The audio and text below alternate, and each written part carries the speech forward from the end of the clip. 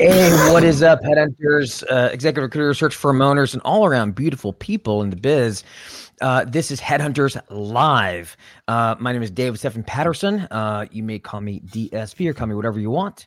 And over here we have the most beautiful man in the business, Chris Wessel, also known as the Professor, because he actually teaches in a college. Believe it or not, he's not just a face guy. He also actually has some brains. And then down over here is my brother from another mother, Neil Lebovitz, and he is where are you at there, Neil? In a new locale. You're not in New York. Right? You are over. I'm in South Beach, Florida, and you know the answer from the green room. But I am overlooking lovely Miami, downtown Miami, and the cruise terminal, and I'm down here for the winter. Go ahead, Chris. I know you're. Go ahead.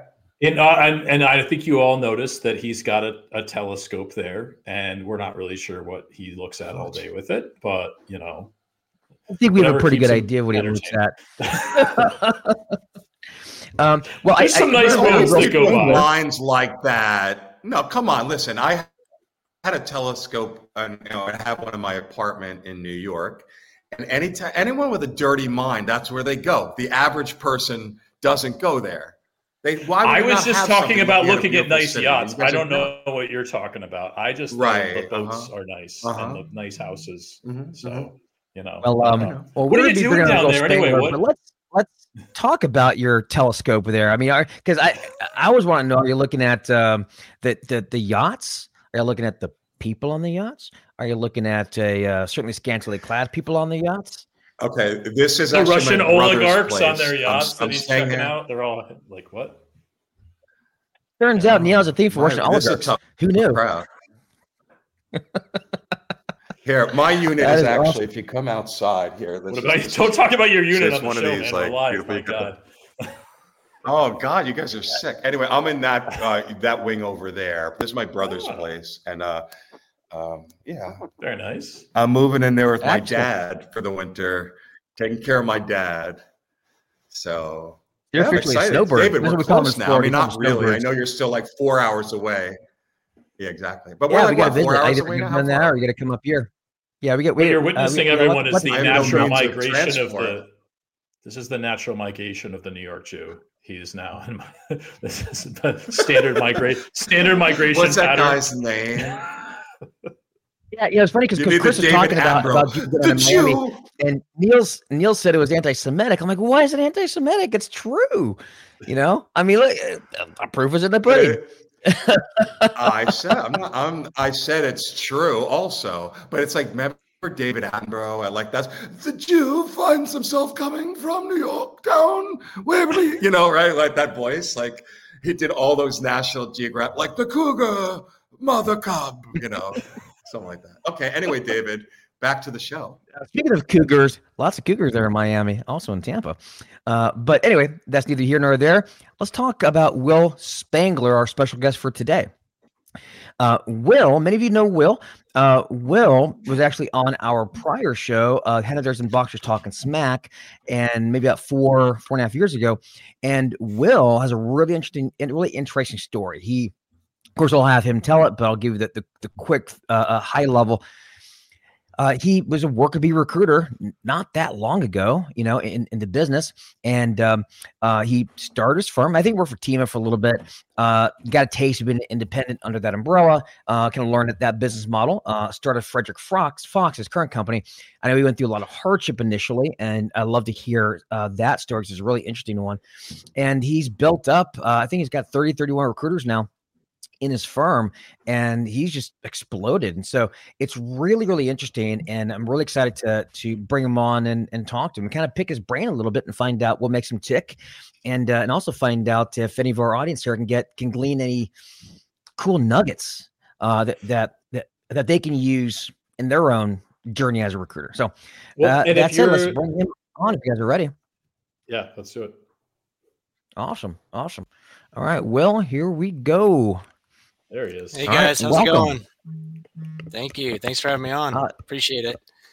So Neil, fantastic. I got to ask you, how often are you down in Miami? Are you here all winter, or? I'm going to be here all winter. So Well, I wasn't planning on it. So long story short, my mom had recently passed. So I'm down here. My dad, we took him down here for the winter, and I'm going to work everywhere. And I've always wanted, like Chris said, it's just in your blood. It calls you. And so it's, I don't want to say good timing, of course, but so that's that. Hey, you know what I was going to say, Will, is if this was like Dr. Phil or something, before we introduce you, we would show highlights of what David was talking about from your last guest appearance.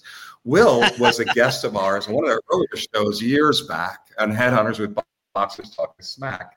And Will, we had an Oprah moment, and it's you'll talk about it like what David said, right? Like rags to riches story here. Let's talk about your first show with us and take it away. I mean, but right, we had an Oprah moment on that show, right? It was beautiful, kind of.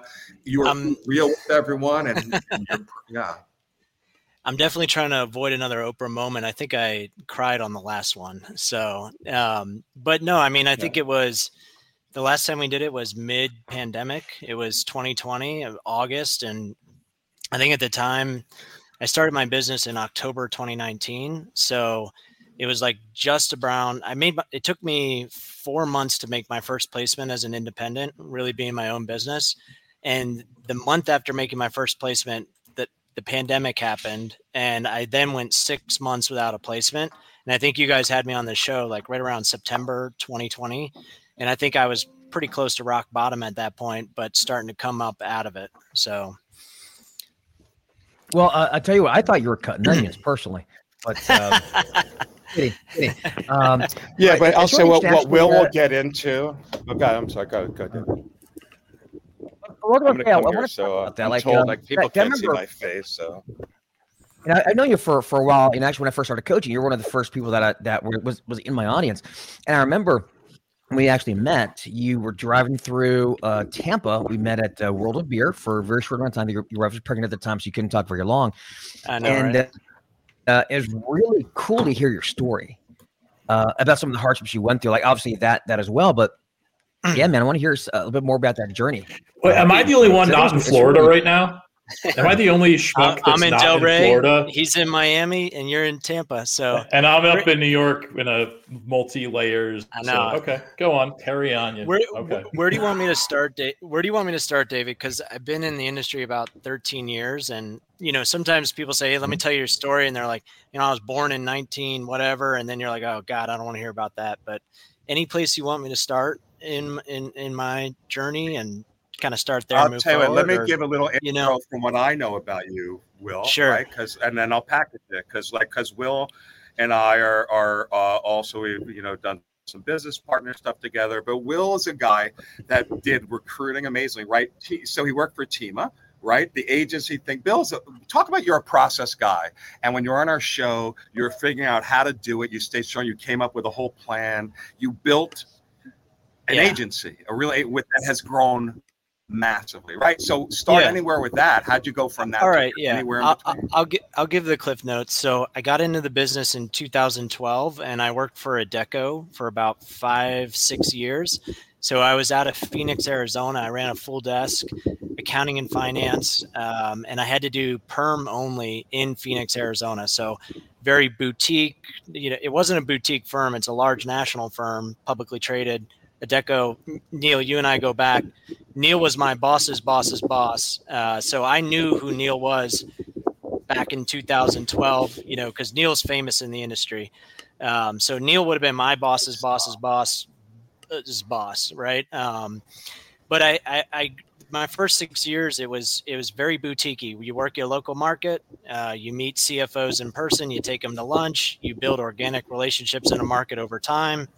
You build a perm desk. So I was I was like a $400,000 to $600,000 biller year over year at Adecco. Built a perm team.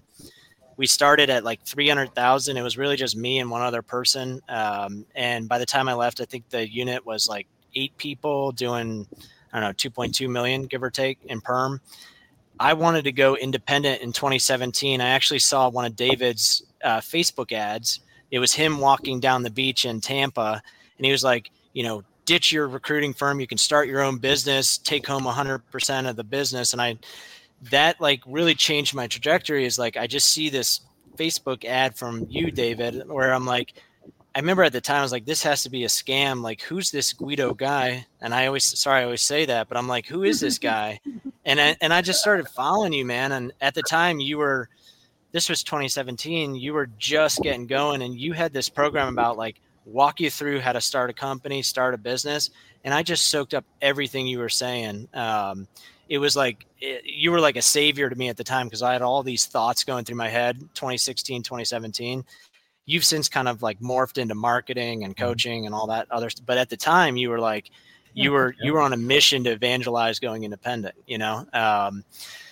So, at the time I didn't go independent. I went independent into the Tima model, and I stayed there about 3 years, got a ton of really good experience.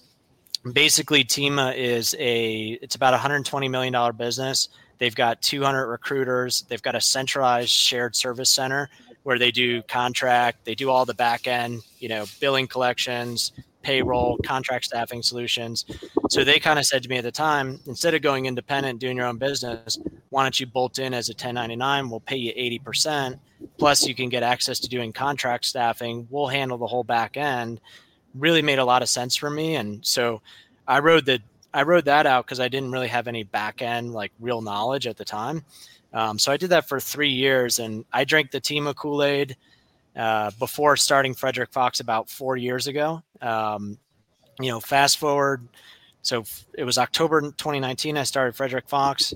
Now it's, we're in 2024. We're 30 recruiters. We have a Tima type model, except it's different. I can go into that later. But we got 30 recruiters. We're on track for about 10 million in revenues this year. We do contract in-house. We do direct hire. We've got about 470 customers. It's going extremely well, and we're growing pretty quickly. So, where did you get the name? Where did the name come from? The whole concept was I didn't want to use my last name or my first name because I didn't want anyone to know I was the owner of the business. So sure. I always wanted to pretend that there was somebody else, that there was like a Frederick Fox, and that I reported it to him because I'm 35, and when I started the business, I was 31, I think. And so I always wanted to be that junior sales rep trying to earn your business. So I created this Frederick Fox alias so that people thought that I'd have to get contracts approved by somebody else that was more senior than me. So it was kind of more of a stalking horse name.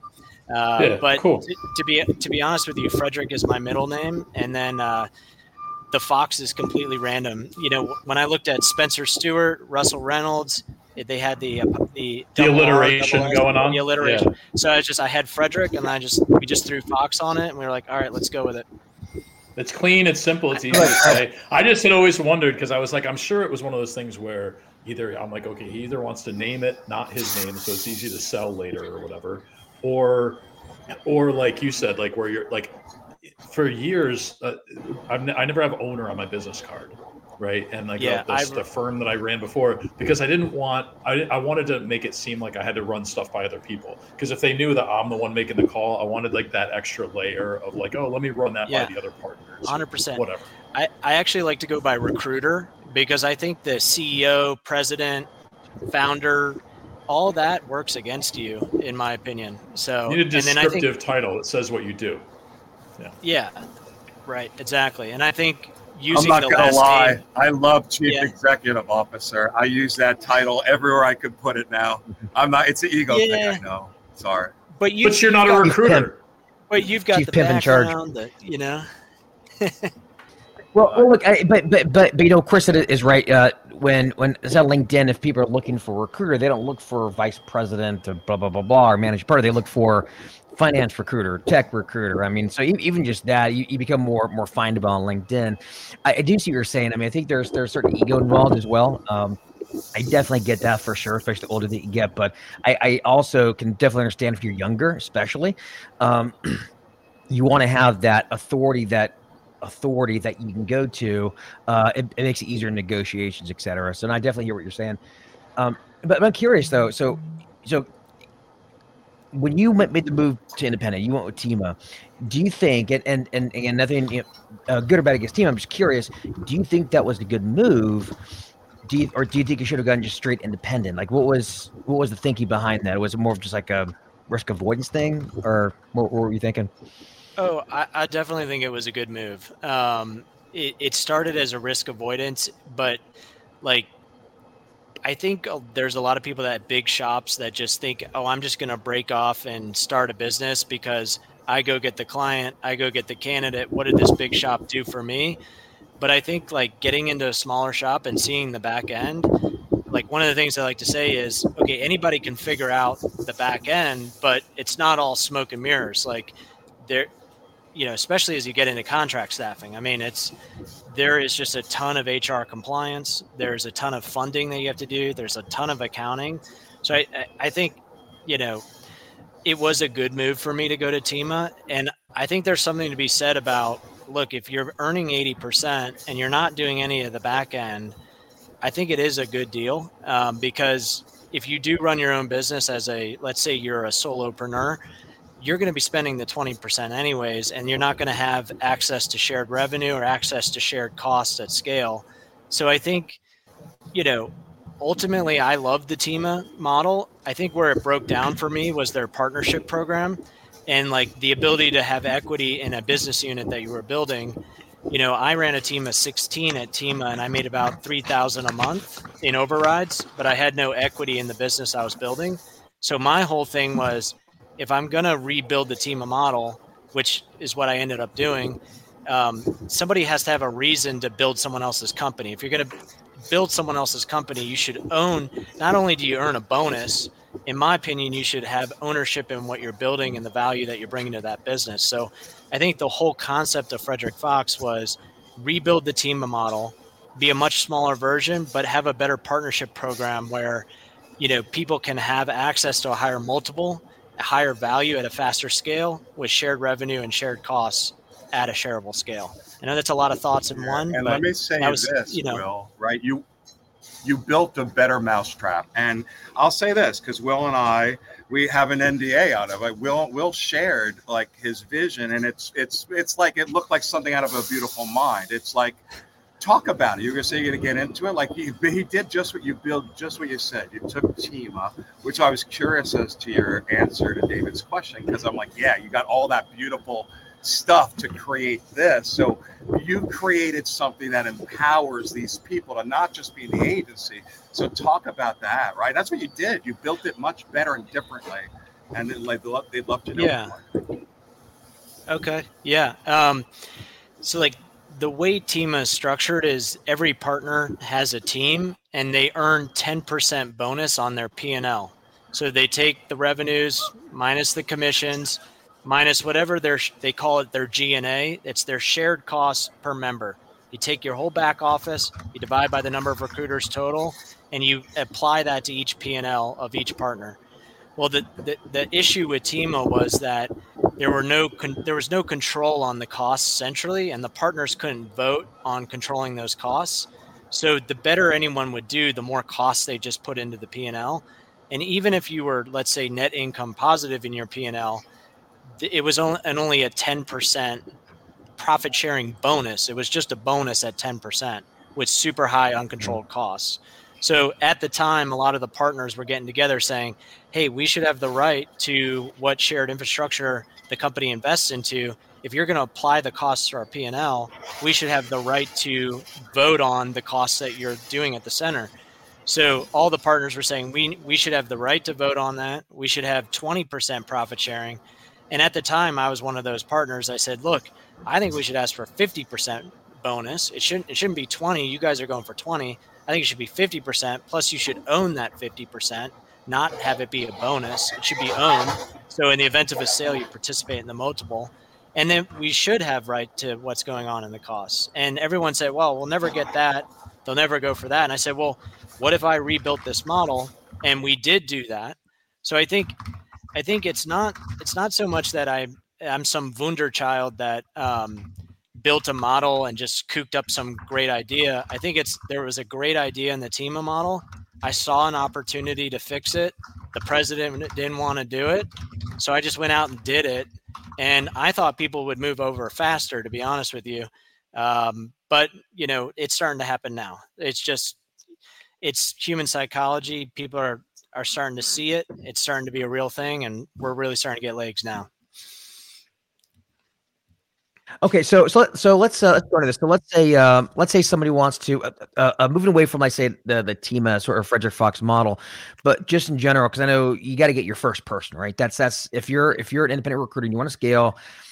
In my opinion, it's one of the toughest things to get that first person to stick and actually be productive, because really, what do you have to sell? It's just the Will show, the David show, the whatever show. So, what advice would you give to an independent recruiter, solo guy or gal who wants to build a team? How do you get that first person? Like, how do you do that? Because that's a big hurdle to overcome. I imagine it was probably for you, right?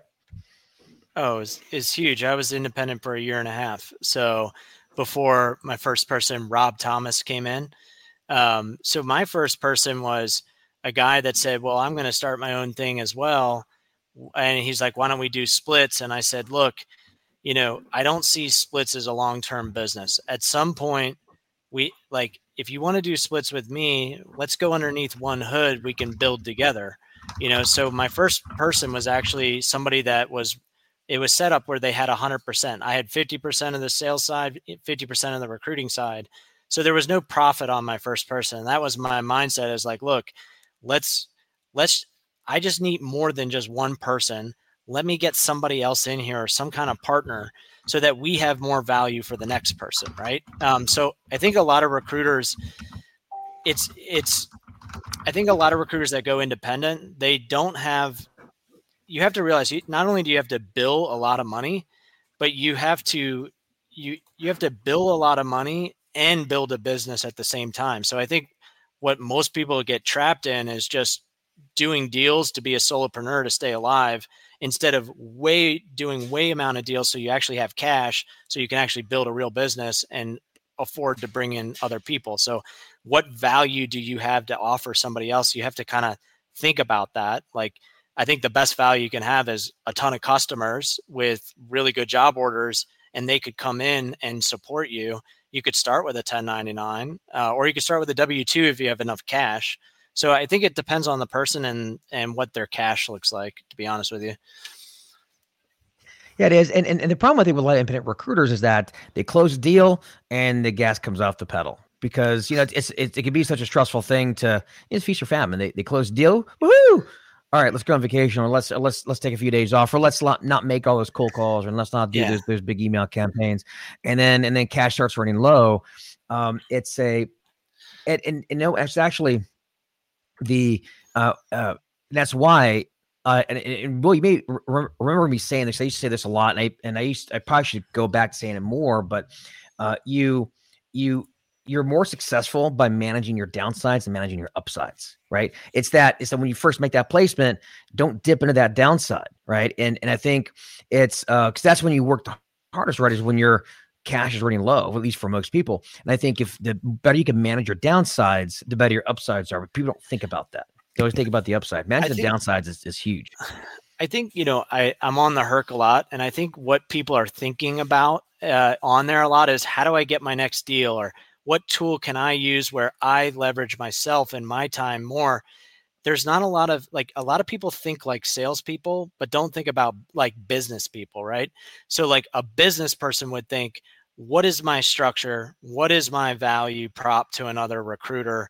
What is my commission plan that I'm going to offer? Am I going to test this commission plan? Is anyone going to sign up for this commission plan? Why would they sign up? What's my messaging to other recruiters? A lot of people on the Herc are just thinking, okay, if I get this tool, I could do X more deals this year. That's an individual contributor mindset. That's thinking like a salesperson. It's not thinking like a business person, if that makes sense. No, it does. It does. It's really big. I think it takes that sort of mindset to build a business. Well, let me ask you this. So let's talk about making enough deals so you have the cash to hire W-2 or 1099 or whatever you want to do. So, in fact, actually, I'm curious about this. So I'm sure the way you sell has changed a lot over the years, right? As you get more experience, you get more wily and a little more street smart. So let's go to the selling piece of it. So especially in this market where it's hard to get clients, right? At least it's harder than it was, let's say, a year ago when everybody was hiring. how has your selling changed, and what lessons can people take from that? Like how to sell in this market. And are you talking about selling to get new customers, or are you talking about selling to build the business and selling people to come in are you talking about interfacing with the end customer? New clients. Yeah. New clients. Yeah, because as you mentioned, you need enough clients to get that first person anyway. So let's talk about that. Like, so the getting of clients. Yeah. And what is it? Warren Buffett says, you can point them to the castle, but keep a moat around it, so you don't give away everything. Right. But I think what I'm seeing a lot of out there is that people still are holding on to technology as if it's going to come back. And so there's all these recruiters right now that bid in the dumpster for a year and a half. They're tech recruiters. I mean, I put out a tech recruiter ad the other day. I got 1,600 applications. And so they've got all these tech recruiters that are like doubling down. Well, this worked in the past, so if I just double down, I'll get a tech sale. I think, honestly, one of the biggest things, if you want to get customers right now, is like, I don't know why tech people can't get to this right now, but like it ain't there, so stop trying to fish where there's no fish. The business is in legal right now. It's in HR. It's in accounting and finance. Sales and ops is picking up. But I think the people that are struggling, it's like all these technology recruiters that are like, they just think doubling down on old ways. No, it's called the adaptability paradox. You have to adapt and say, okay, it might come back. And when it does, you'll be gangbusters, but don't beat yourself up, and you think something's wrong with you. Nothing's wrong with you. You're just you're selling ice cream in the North Pole. It's remarkable how many recruiters don't have an understanding of like market conditions. Like I'll talk to lots of them, they'll be looking, and like you said, Will, I think you captured it well, where they figure like, okay, I'm in the right vertical. This is my specialty. I'm just doing it wrong. I got to look more places. I got to make more calls versus just recognizing like the winds and which way they're blowing. Like I was largely tech recruiting. And then when COVID hit, there was only a couple of places, healthcare, which I didn't want to mess with because I just wanted to stay out of that mess, and manufacturing. I did all kinds of manufacturing because guess what? Manufacturing didn't stop. So I was positioning myself to all kinds of manufacturing companies. And that's how I ate during that year. Right. And you just like, you have to, but it's funny because you'll have recruiters will get laid off, corporate recruiters, and they'll be totally shocked. And you're like, dude, did you think when they hired 75 recruiters at the big tech company you're at, that's level of hiring was sustainable, that you would just be working there forever? Like it would be good at like, oh, I know how to find people, but I don't know a goddamn thing about business. Like anyway, my rant's over, but I agree. It's an interesting myopic view. Now, I will say this, and actually, I want to dive into this a little bit further. But before I do so, speaking of clients, I'm going to do a little promo here if you guys don't mind. But we are running, or I'm running a Double Your Clients Challenge, showing you how to actually I call it the core four. So core four marketing campaigns that you should be running to kind of hit your prospects at all different angles without being a spam machine. So that started on January 29th, and you can join by going to thedigitalheadhunter.com/DYCC. Go to the sales page. It describes exactly what the campaigns are, all the bonuses, etc. It's live. If you can't make it live, there'll be recordings. So make sure you go to thedigitalheadhunter.com/DYC. And also, if you want any sort of back office staffing support, turns out Neil has a back office staffing solutions company called Boss, Back Office Staffing Solutions, backofficenow.com. Super quality. If you want to not just depend on direct hire placements, you want to dip into contract staffing, but you don't have maybe the resource that Will has, or you can manage his own payroll and whatnot, go to backofficenow.com and get signed up. Anyway, that said, back to you, Will. Now, I do want to ask about that. I want to make sure I got my promo in. Yeah. But I do want to say this. You mentioned about tech recruiting, right? About it being, I won't say it's dead, but it's tough, a lot tougher. And two things. We interviewed Josh May last week. He's in the oil and energy space, and that's where he started. Now he did some other things as well. But he said that even if it's dead. Or what he does is he keeps his foot in there. Like he works in other areas, but he always keeps a foot in that industry because he knows when it comes back. And there's been times where it's come back for him where he makes his gangbusters because he's the only one still doing it, and he still maintains those relationships. So still maintain the relationships even if you go to another area, because when it does come back, you'll be the one still in there. It's all cyclical. Now, yeah, exactly. And I will say this as well. In terms of where companies need people, at least the way I look at it, in an economy like this, companies need to cut costs. They need to gain market share. They need to drive revenue.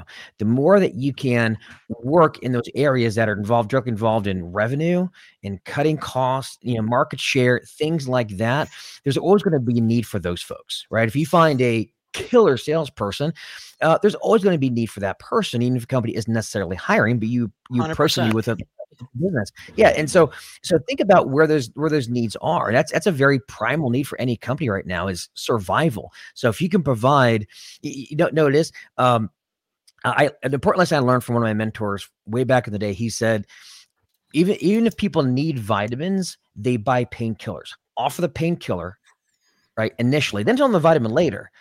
But give them the painkiller because that's what people need in the moment.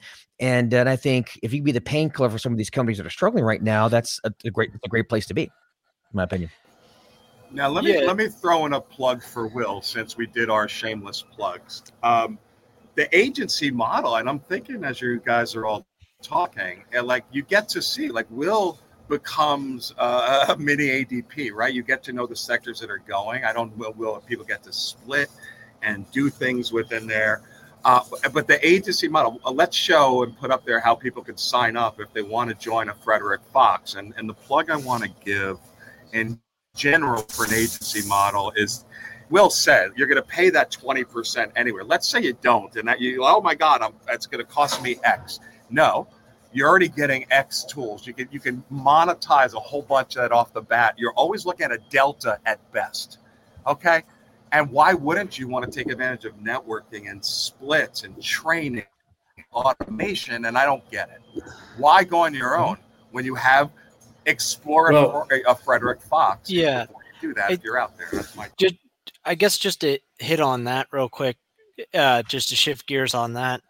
I think anybody that wants to go truly independent and they need to check that box. Don't you know, when you first file your company, you just, we don't offer that because we do co-brand, right? And so, I'm at the spot now where I've already kind of checked I started my own company box, right? And honestly, heavy is the crown, and I've kind of experienced that myself, that it's not all sunshines and rainbows to be at the top when the buck stops with you.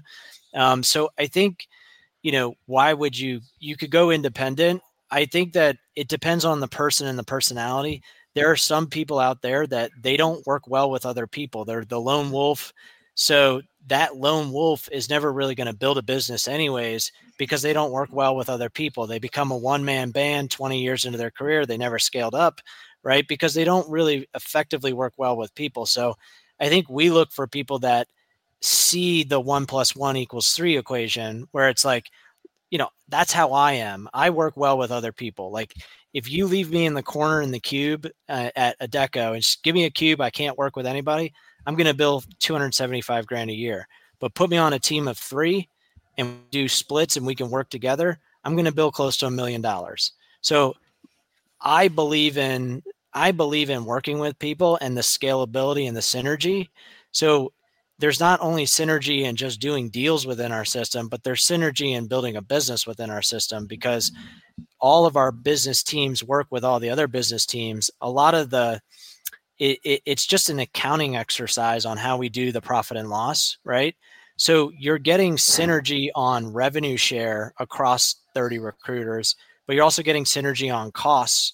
So if you have infrastructure with fixed costs, the more recruiters, as long as the infrastructure could support that, the cheaper per head the costs are, right? So my whole thing is, it often is cheaper to join us, and you get access to more revenue, and you can build a business faster with a higher multiple because you're part of a bigger business. Now, if somebody wants to start their own company, we don't make sense. So I think we're somewhere in between the pendulum of, I work for JoeBot and I can't stand JoeBot, and I want to start my own company. We're like right in the middle. Like, We're a brokerage for people that want to be 1099, and we have W-2s as well. We're not all 1099. So we have the Joe Bot and the Robert Half offer in our model. It's just we like those senior level people. And oftentimes those people they want to be independent, but still want to be on a team. And for the right person, like, we have a great environment and a great offer. So, well, and I think that there's like, as you described, there's shades of independent, right? Like, a lot of times I think people associate independent recruiter with also like running a business, right? And it depends what needs they have, right? So like, maybe they want to just be independent from having a traditional like employment model, right? But they maybe don't want to take the world by storm, build a business, or maybe they feel like that's not their forte. They just want to be a contributor. And so that's where this is a happy medium for them. They don't have that burning desire to be like the lone wolf, but they definitely don't want to work, for a traditional model. It's something in the middle. And it depends on what independent means for you, right? 100%. Yep. I mean, everybody does own their own company. And yeah, go ahead. We're a corp to corp model, so you do run your own company, but go ahead. Yeah. Well, I mean, but not like, no, I was going to ask. I was curious about the pivot though.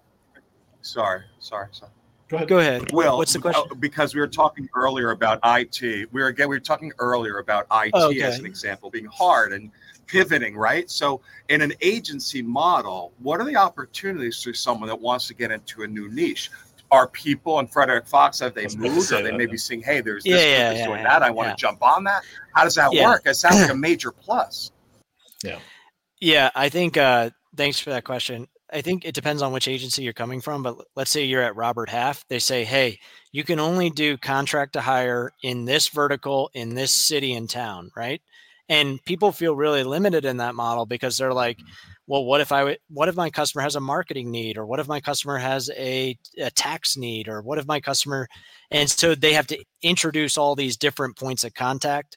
And the customer's like, look, I only want to work with you. I don't want to work with all these points of contact. So that person ends up being limited on the revenue and the commissions they can earn because of the structure that they're in. It's hard to blame Robert Half and JoeBot and all those companies for doing that, because they prefer to have multiple points of contact to retain that customer, right? It just makes sense from a business strategy perspective. But I think what we offer is you can do contract, you can do perm, you can do anywhere in the US, you can do anywhere in Canada. I have a deal going on right now in Europe, right? So it's a good and a bad thing to not have a core focus. So it's a good and a bad thing. Like we have really 5 core focuses right now. It's A&F, tech, sales, legal, and HR. We stay in those 5 lanes. We're trying to tighten that down, but so it is a good and a bad thing to not stay in a niche.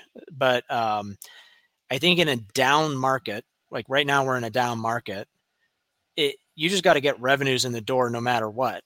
In an up market, why not niche down and maximize your return?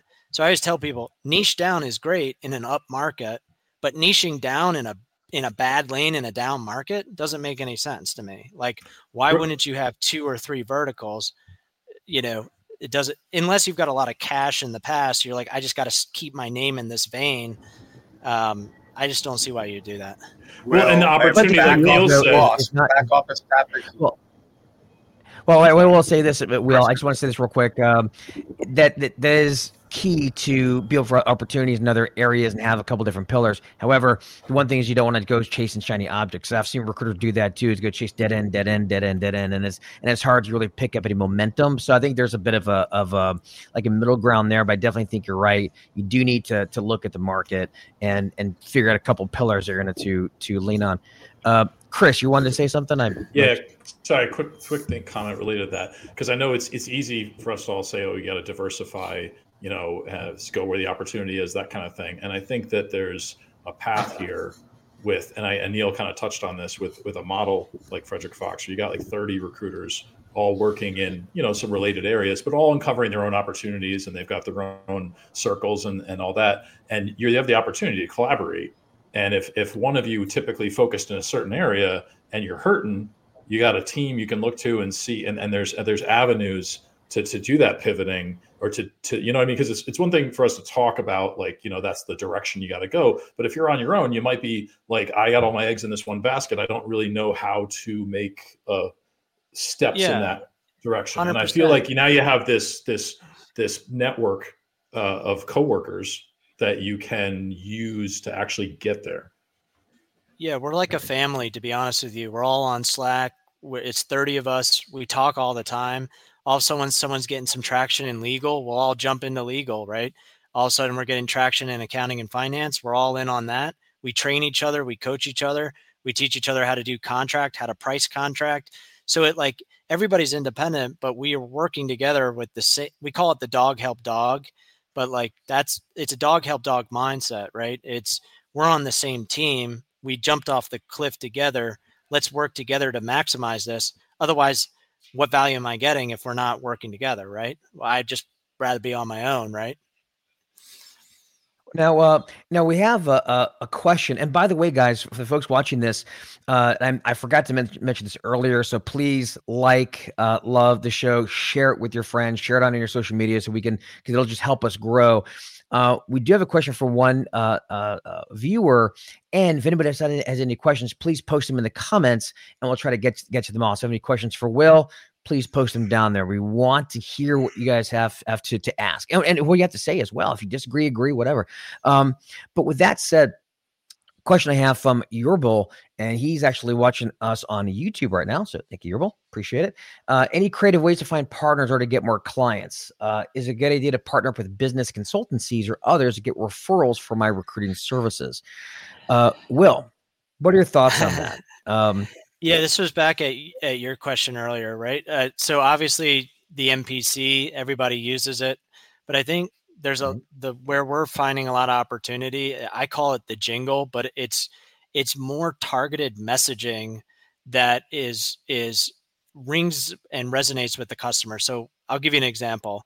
If I'm targeting pre-IPO CFOs, I'm sending them messaging about how other CFOs prepare for an IPO. And my content is written towards, okay, CFOs that are entering an IPO are doing these things, and here are the things that they do from a human capital perspective, and here are the testimonials and clients we've served that have gone IPO. So I think a lot of what recruiters are doing is they're sending these spammy messages like, here's your hot senior accountant of the week. They've seen that a million times. What they haven't seen is good writing and good content that hits on the business scenario that company is in. I'll give you another example. You talked about partnerships with, yes, we work with VCs, we work with private equity groups. They'll refer you to their portfolio companies, right? But why not target your competitors of your clients with really good marketing and case studies? So I think going that extra mile to actually having good content scores clients versus the hot senior accountant of the week that took you 3 minutes to get the bullets together, right? Well, I will say this. So, and Will, you make a good point there. And I always say this in my training. Look, at the end of the day, every recruiter finds the best candidates. We are the best network. We're all the most experienced. We're all the most. We're all the best process. We all care about our clients and blah blah blah blah blah. Everybody's saying the same thing. Some say better than others, to be sure. Oh, I still lost Chris. Some say better than others, but being super granular with their specific pain points. In fact, there's I forget who said this. It might have been Dan Kennedy.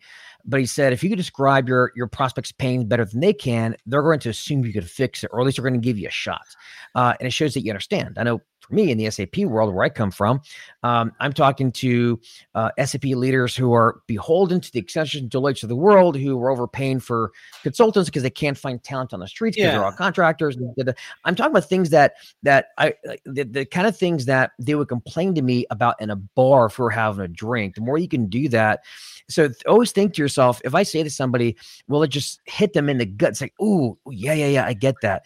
That's how you get their attention. Yeah. And even more so, talk to your prospects. Every time you talk to a client, a prospect, a leader, whatever, find out what really irks them, what they're going through, their problem. And what'll happen is if you do it all the time, eventually you'll come across like a little nugget of gold, and you're like, ooh, I'm going to use up my messaging. That's amazing. And once in a while, you'll find that sticky sort of copywriting or sticky voice to customer. They call it copywriting. and some of the best things, some of your best messaging will come directly from your prospects, from your audience. Yeah, I completely agree. I've got one email I use where it's like, I do a lot of senior level accounting and finance, but I'll target CFOs. I say the email is when you know you need to replace your controller. And just like you said, you're hitting on the pain points. Month end close is late.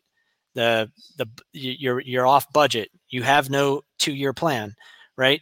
And you start to hit on these pain points. You feel like your business is flying blind, and your P&L saying one thing, but your bank account saying the other, right?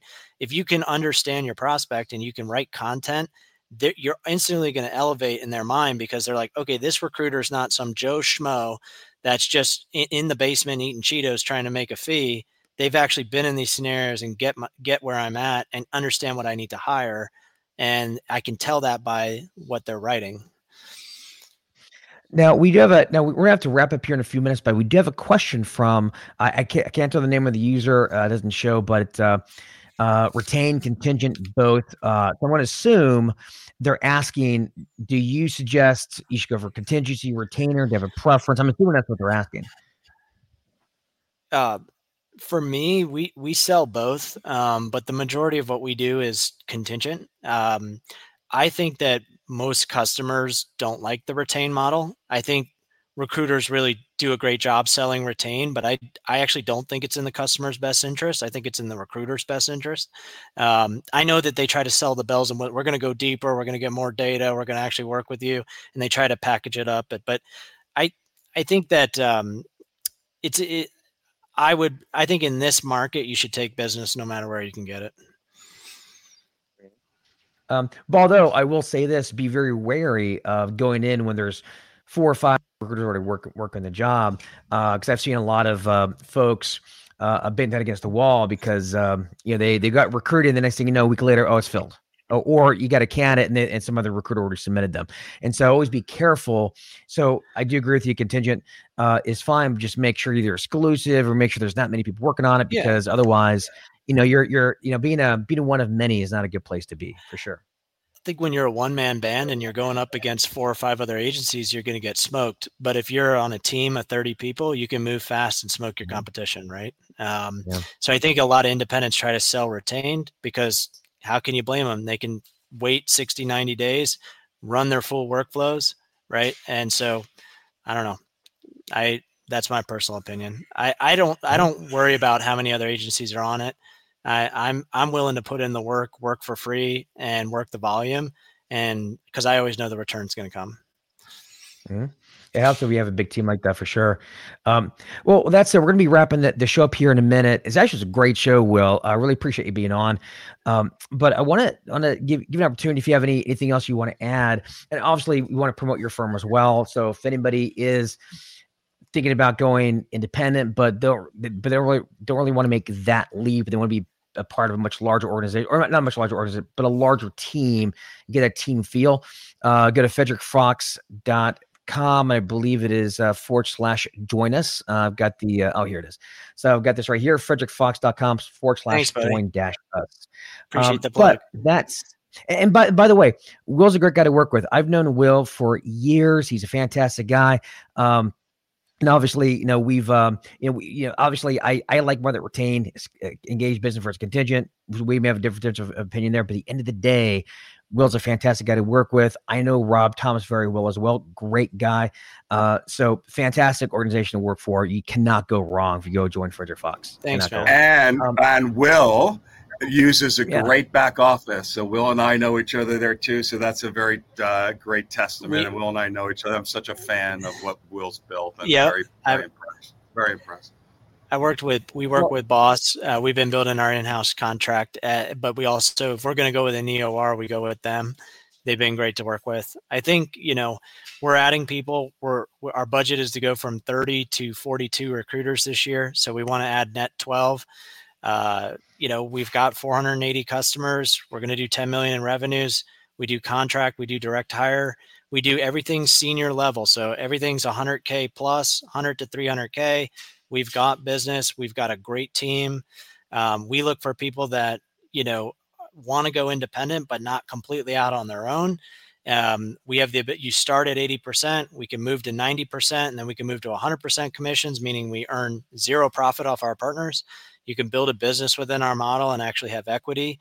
And we're moving fast and we're growing and would love it. We're looking for the right people that fit with us, and we've got a good family. So if you're interested, reach out. We'd love to have you.